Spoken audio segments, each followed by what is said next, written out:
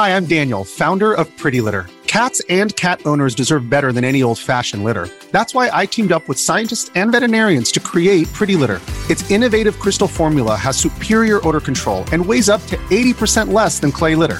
Pretty Litter even monitors health by changing colors to help detect early signs of potential illness. It's the world's smartest kitty litter. Go to prettylitter.com and use code SPOTIFY for 20% off your first order and a free cat toy. Terms and conditions apply. See site for details.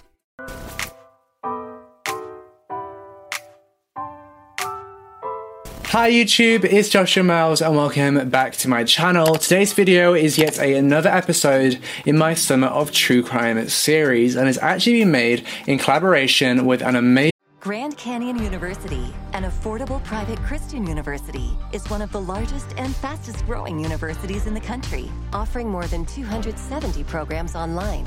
In addition to federal grants and aid, GCU's online students received nearly $130 million in institutional scholarships in 2022. Find your purpose at Grand Canyon University. Private, Christian, affordable. Visit gcu.edu/myoffer to see the scholarships you may qualify for. South African YouTuber called Mfundo. We actually covered a South African case over on her channel, so be sure to jump over to her channel and check out the case we did over there once you've finished with this video. I'd also like to say that we are currently, I think this is the 9th video in the Summer of True Crime series that I'm in, like the 9th one on my channel. And I believe there's not very many more to go. It's soon going to be over. We're coming into July now, so thank you everyone so much for sticking around and enjoying all the true crime content that we've all been putting out there for you. I'd also just like to make the quick announcement that you can now request a case to be covered on my channel by going to requestacase.com. That is requestacase.com. It is my own website, and there's a bunch of other true crime creators on there too that you can go request case from as well. So, like I said, if you want to request a case to be covered on my channel, then please go to requestacase.com. I find it very difficult to keep up with all the requests that are in comments and in my DMs, so send them on that website and I'll be sure to see them. I'd just like to point out this video has not been made to cause disrespect or anything like that. It's just been made to spread awareness about this case by compiling information from various different public sources on the internet. Now, with all that being said, let's delve right into this case. On the 2nd of November 2013, 23-year-old Allan Bryant Jr. put on his going out clothes and fixed his hair before leaving his family home. And his family home was on Edmund Drive, Glenrothes, Fife, Scotland, and he left at about 8 p.m. He met up with a few friends before walking the short distance from his house to an engagement party. It was his friend's engagement party, and this engagement party was being hosted at Leslie's Golf Club. Allan arrived there at about 9 p.m. and on all accounts he had a really good time celebrating the engagement with all of his friends. He genuinely was just having a really good fun time. But like all good parties do, the engagement party soon came to an end when at midnight the venue decided to start closing up. So Allan and a group of his friends got in a minibus, I believe, and drove the short distance from Leslie's Golf Club to Styx nightclub. Now, Styx nightclub was actually about a mile away from Allan's family home, which is about a 10-minute walk. And the nightclub itself wasn't actually that far away from where the engagement party was being hosted either, so the group and Allan all arrived shortly after midnight at the Styx nightclub. Now, Allan stayed with the group celebrating the engagement at the nightclub until 2:02 a.m. That is when he decided to leave the nightclub and walk in the direction of Tanshall roundabout. No trace of Allan has been found since. This is the curious case of Allan Bryant Jr. Allan Bryant Jr. was born on Thursday, the 23rd of November, 1989, to parents Allan Bryant Sr. and Marie Deegan. On all accounts, he had a pretty regular and uneventful upbringing. It isn't public knowledge what he worked as, what he did for a living, but on all accounts, he was a overall happy and kind person. He wasn't the type of person that liked to go out clubbing all the time, but when he did go out, he always had a fun time with his friends. That was until 2 weeks prior to his disappearance, when on a night out, he was just messing around with his friends, having some fun, and he ended up accidentally smashing a shop window. Allan was in fact arrested and charged with vandalism for this incident, and he was due to show up in court just 2 days after he went missing. Now, it is important to note that throughout this case, throughout this investigation, there was rampant police incompetence. There was a lot of he said, she said. So for the purposes of this video, we're going to try to stick to the case facts as closely as possible. Allan Bryant Jr. and his father, Allan Bryant Sr., they had a pretty close relationship. They would often go fishing and go-karting over the weekends, just the general father-son activities. Throughout this case, Allan Bryant Sr. does make some pretty big claims and suggestions, most of which are hearsay. And one such suggestion is that on the night that Allan smashed the shop window, the night of his vandalism, he was last seen with a group of people with links to organized crime, something that we'll delve a little bit deeper into later in this video. In the immediate aftermath of Allan's disappearance, extensive searches and public appeals were carried out by both the police and Allan's family. However, all of these were unfortunately to no avail. When Allan was last seen, he had been wearing a t-shirt with 3 different bands of colour. Navy on top, grey in the middle and white on the bottom. He'd also been wearing dark-coloured denim jeans and grey leather plimsolls. On the 8th of November 2013, 5 days after Allan went missing, the police finally decided to go to Styx nightclub and collect the CCTV footage from the night that Allan went missing. Let me repeat that, it took them 5 days to go and collect this footage and make the request. They had also gone and requested CCTV footage from the surrounding shops, pubs and other clubs in the area. However, because 5 days had passed since the event, they weren't able to get much. A lot of the CCTV cameras had overwritten on their memory. Now, if you're not familiar with how a CCTV camera system generally works, a CCTV camera continuously records to a hard drive or a tape, and usually after about 48 hours of continuous recording, the CCTV camera will run out of memory. It'll run out of either tape or hard drive space. So what the system generally does is it will go back to the start and start recording from there again, overwriting the footage that was recorded 48 hours ago. That means that the CCTV surveillance system will only ever have a continuous recording of the previous 48 hours, and that's it. Nothing else. You can't go any further back. Because it took the police 5 days to request this CCTV footage, the police actually lost valuable CCTV surveillance images that could have helped locate Allan. And even when they did send police officers to collect the CCTV surveillance images, they sent officers that were not trained technically to be able to retrieve the CCTV footage. That further meant that potential vital evidence could have been lost. Fortunately, the Styx nightclub CCTV surveillance system was set up to not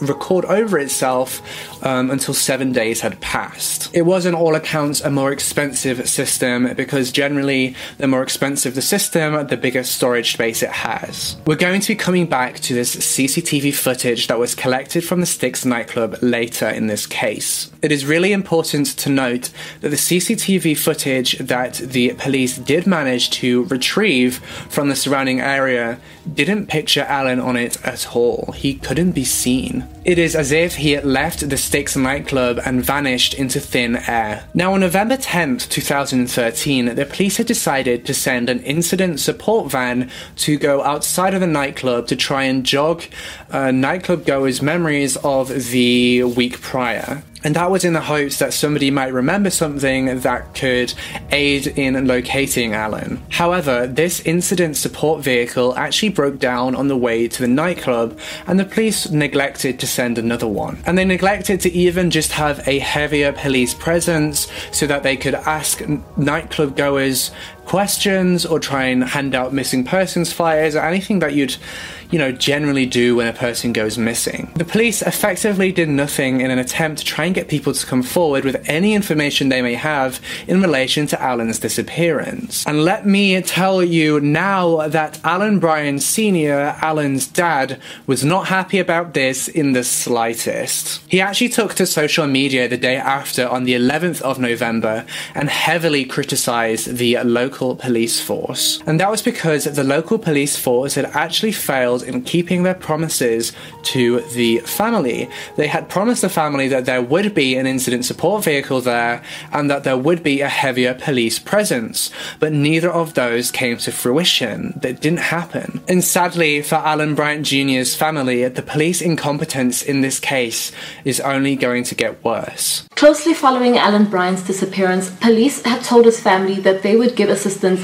in terms of organizing ground searches. However, this was not the case, and the family had to arrange mass ground searches by themselves with assistance from family members, friends, the public, their community, with absolutely no help from the police. On the 11th of November 2013, the same day that Allan Bryant Sr. had criticized police on social media, the family began to distribute over 50,000 missing persons poster in the Glen Roads area in a desperate attempt for information about their missing son. I suppose the social media scrutiny as well as the public scrutiny finally managed to get the police into gear and get their act together, because the very next day, on the 12th of November, teams of police from across Fife and central Scotland were brought in to aid in searching fields and woodlands in the Glen Roads area. 2 days later, on the 14th of November, police also brought in police divers to search ponds and rivers in the area. However, police neglected to inform Allan's family that they were even searching bodies of water, and this caused the family to understandably go into a state of panic, because they thought that obviously the police had found something to warrant such searches. In fact, the family had been informed by members of the public that the police were searching bodies of water. This information should have come directly from the police. And this further added to the distress. No new evidence was found as a result of these searches. It wasn't until May of 2014 that the local police force actually decided to release the CCTV images of Allan Bryant Jr. in the nightclub, leaving the nightclub on the night he disappeared, to the public. It took them all that time to release that CCTV footage to the public, which is absolutely ridiculous to me, because this footage could have easily jogged somebody's memory if it was released in the immediate days following Allan's disappearance, but that didn't happen. Now, not only did the police fail to provide an actual reason for why it took them so long to release this CCTV footage, the footage has also been edited. It had been cropped and cut down. The footage, which I'll show on screen now, depicts Allan walking through the foyer of the nightclub by himself. He briefly speaks to the doorman before heading out the door. You can see that Allan is actually quite unsteady on his feet, and as a result of the celebratory alcohol he'd been consuming that day, you can see that he almost falls backwards down the stairs, although I have to say that quite a few people believe that he was actually shoved down the stairs by someone, but I can't quite see that in this footage. You can see it was a very busy night, and there were plenty of people that would have seen Allan leaving the club. The CCTV footage then abruptly ends just before a police car pulls into the shot. Now, Allan Bryant Sr., who has seen the CCTV footage in its entirety, claims that after this public release footage stops and ends, a police car actually pulls into the shot. According to Allan Bryant Sr., 2 police officers actually got out of that police car, and they had come to the nightclub to tell people to quieten down and to move people along. Now, these 2 police officers then apparently and reportedly spoke to Allan Bryant Jr., which completely contradicts the official police statement that this CCTV footage is the last known sighting of Allan Bryant Jr. Now, whether this is true or not, and what you infer from this, is completely down to you. I don't want to speculate or perpetrate a theory based almost solely on hearsay. But that report's coming from Allan's own father, somebody who he was very close with, and the police incompetence from the very start of this case. Something just doesn't quite add up for me. Allan's family were sadly the target of a troll on social media, and this honestly makes me so mad. I'm not going to mention the name of this evil human being out of respect for Allan and his family, but this person went on social media and he stated that he had done horrible things to Allan and he had tormented him and caused Allan to suffer before getting rid of him. I don't understand why people feel the need to attack a family that is already going through so much. What possesses them to put a family through further distress, to cause a family further harm and further sadness, and in some cases even give them the hope of closure just for their own sick satisfaction? Oftentimes families of missing persons or of an individual where something tragic has happened to them, any and all information, they take it very seriously, and it's no different in this case. Allan's family took this information very seriously. They in fact reported it to police because they truly believed these claims and these allegations. Lo and behold, the police actually did some investigating this time around, but unfortunately, or technically fortunately, they found these allegations to be false, that these messages were all just false information leading them on a wild goose chase. The intent of these messages was purely to upset Allan's family. Luckily, the police did end up tracking down the troll and identifying who it was. This person was put in jail for 10 months. In my opinion, 10 months is not long enough at all. There should have been a steeper sentence, because what these little pranks and jokes do is they slow down an investigation. Instead of following real leads, tracking down real suspects, police are sent on a wild goose chase. Resources are shunted away from the investigation just for someone to pull a stupid little prank. Another reason that I say that 10 months is not enough is oftentimes these trolls, they get satisfaction out of being caught. It's like, oh, I get put in the limelight for such a big case, so they become repeat offenders. That's exactly what happened in this case. Just days after his release, this troll was back at it again and started messaging Allan's family. And once again, he was put in jail, this time for only 8 months.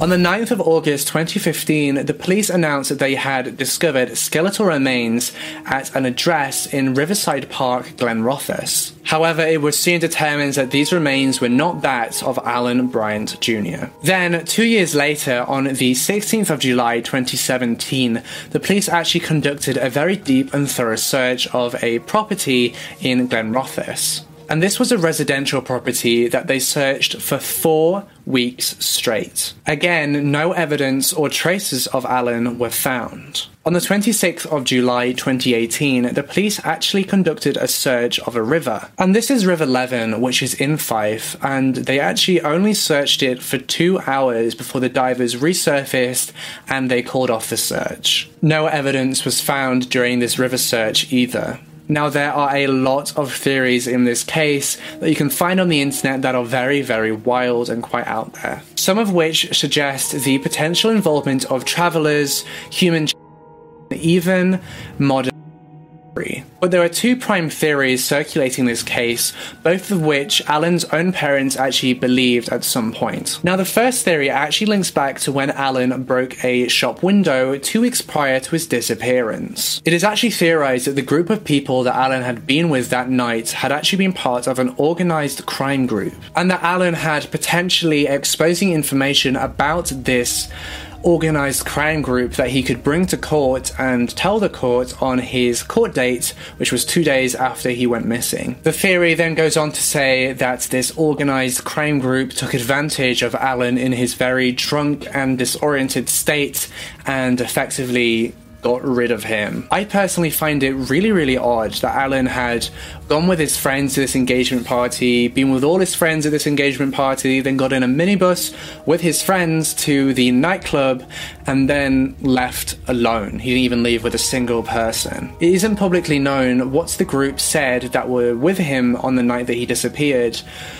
but why would you just leave your friend to go alone if they're in a drunk state? That's just really, really strange to me, because at least in my friend groups, we wouldn't ever leave somebody to walk home alone, especially if they're drunk. We at least see them to the taxi to take them home. Now, Allan had actually left his jacket at the venue of the engagement party, which means he had no warm clothes at all. And in this jacket, he had reportedly also left his wallet, which had his money in. He had no way to keep himself warm in the winter, and he also didn't have a mobile phone. He had actually broken his mobile phone 2 weeks prior to his disappearance. Whether he had himself broken the mobile phone or the group that had been with him when he had accidentally broken that shop window had broken the mobile phone to destroy any evidence, that's unknown. Perhaps this phone had been destroyed due to a photo or video or even text evidence on it that could have been used to prosecute the organised crime group or expose them further. So the group destroyed the mobile phone and then eliminated Allan.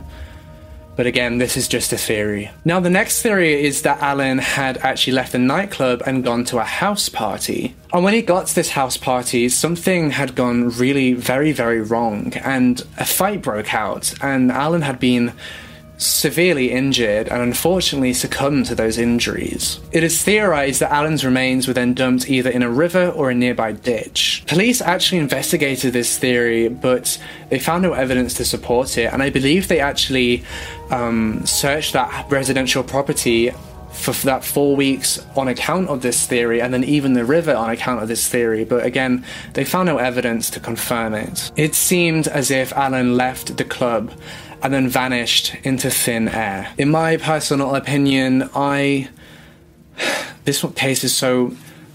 I really don't know. This case really stumps me.